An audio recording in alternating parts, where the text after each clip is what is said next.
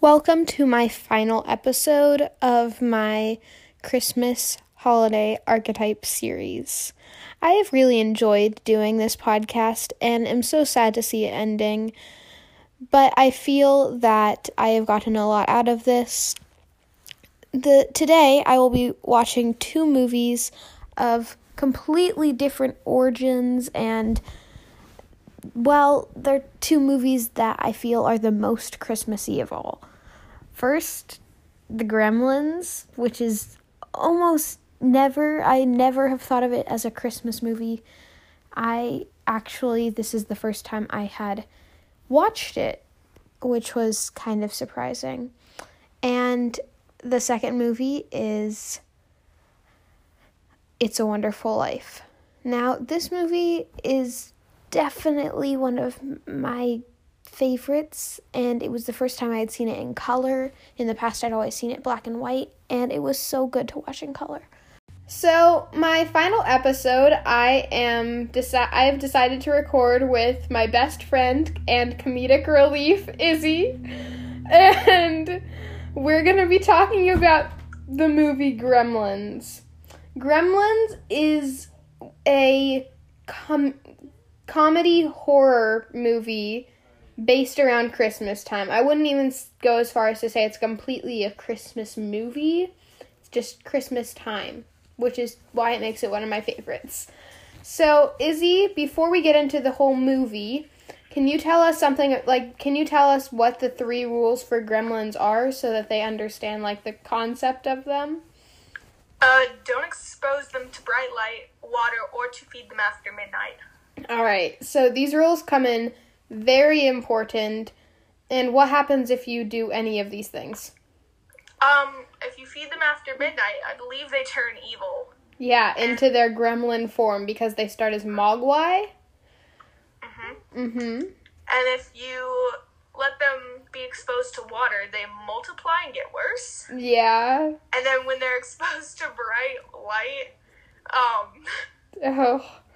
she forgets every time. Yeah, for real. Don't they become evil? No, Izzy. They die. They're killed when they're shown bright lights. Specifically the sun. Anyways, let's get into the story. So, it starts out with an inventor dad who sucks at inventing, trying to get his son a Christmas present, and he finds this store in Chinatown that sells the mogwai, and he only has one of them, and the store owner doesn't want to give him the mogwai, but his grandchild sneaks it out for him because they need the money, and he brings it home to his son, who's really excited, right? And they basically, he loves the guy, but then finds out what happens when any of these things happen. And basically the gremlins take over the town, like you'd expect from a Christmas movie. And they just completely destroy the whole place. They actually kill a few people in the process, and just overall do terrible things. In the end, they are destroyed, but it takes a while, and they blow up a few buildings. So,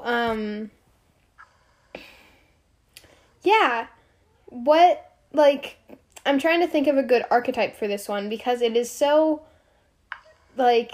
different from any of the others that I've looked at so far. Izzy, maybe you can help me out with this. I think it's either The Quest, which it could be, or Overcoming the Monster. Do you have any opinion on this? I believe it might be Overcoming the Monster. So, yeah, I think you might be right on that, because Overcoming the Monster is about exactly what it says, or it can be mental, so like mentally overcoming the monster, or physically just overcoming the monster. So we take this all into account. He first overcomes all of the gremlins that are attacking the city, the kid, and then also overcomes the monster inside his head, and his dad overcomes the monster of like inventing. And so I definitely agree. This is, yeah. So thank you so much for coming on, Izzy. It was really nice to have you. Thank you for having me.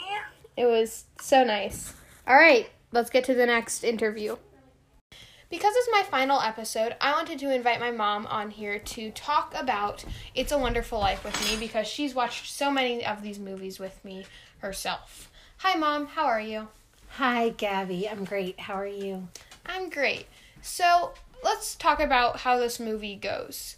It starts off with our guardian angel, Clarence, talking to two stars about getting his wings. And to do that, he has to go down to Earth. What do they show him first?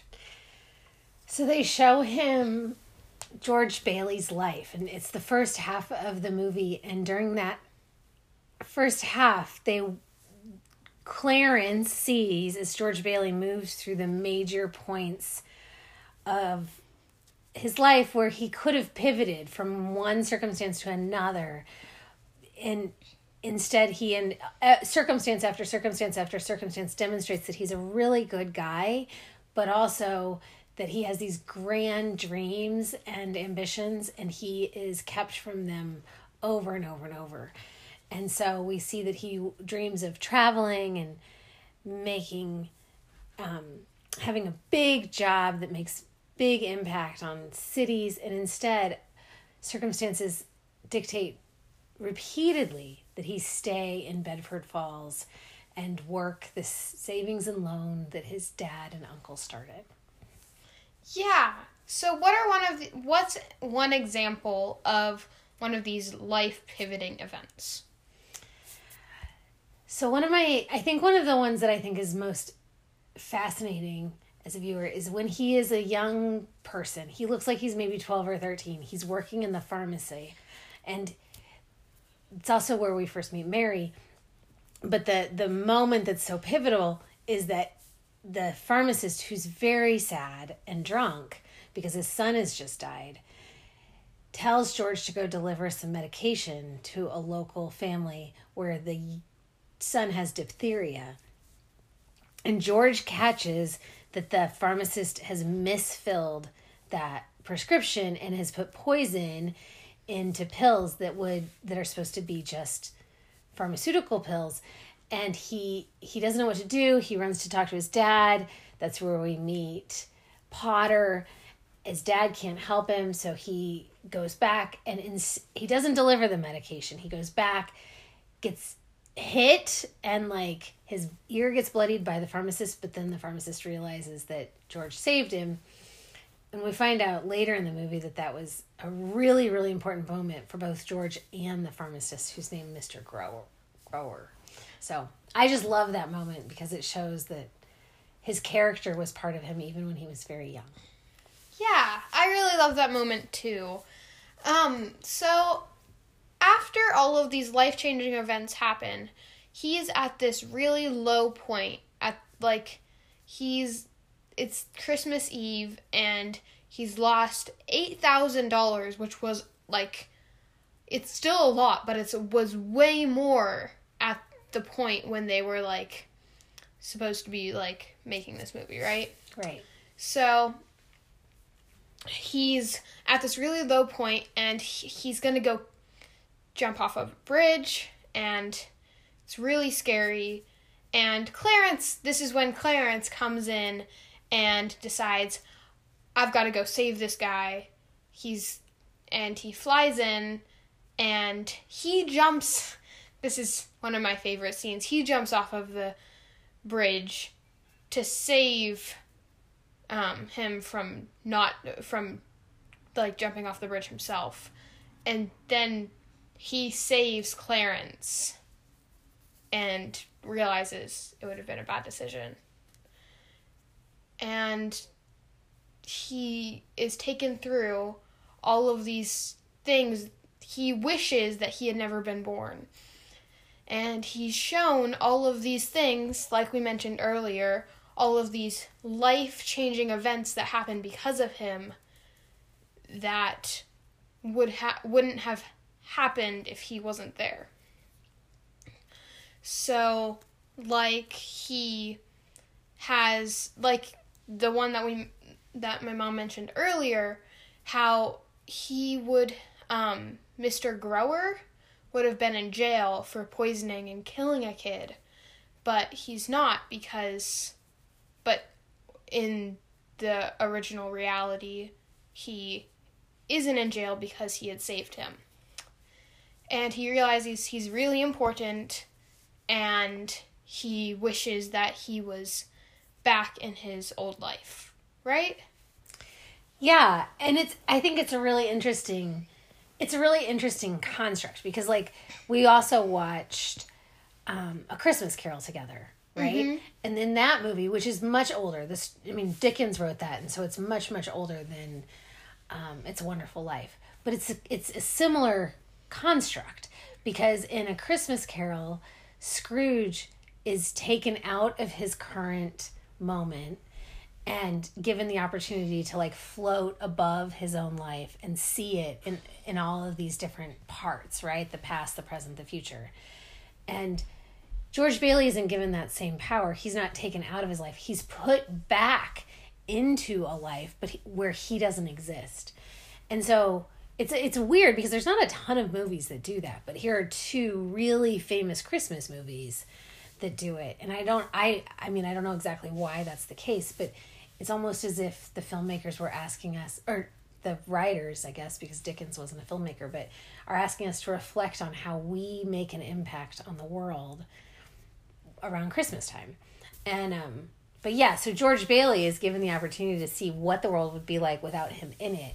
And you can't, like, as a viewer, you can't watch that and then not wonder what the world would be like if you weren't in it. And it's pretty powerful. I know. As soon as that part happened, I was actually wondering myself, like, what would it be like without me in the world? And it was just so strange to think about. And when his wish was, granted, and he went home back to his family, he first goes home and finds everything's the way it was. He's very happy. It's kind of like you realize how good your life was after you, like, aren't in it anymore. And so, and then the most amazing thing happens. He was supposed to be arrested, but then the guy who wanted to arrest him tears his arrest warrant up, and the whole town, because he's such a good person, gives him the money he lost, right? Yeah, he ends up with even more money, too, than he lost. Mm-hmm. And really, it's important to point out, he didn't ever lose the money. His uncle did? His uncle who lost the money. He was going to take the blame for it, because he's just that kind of person, but it wasn't really him. Yeah. But I think this movie definitely falls under Rebirth, because he is at a really low point in his life, and then he's shown all of these amazing or terrible things that have happened or wouldn't have happened if he wasn't part of life, and he's reborn and sees the world in a whole new light. Do you agree with that, or?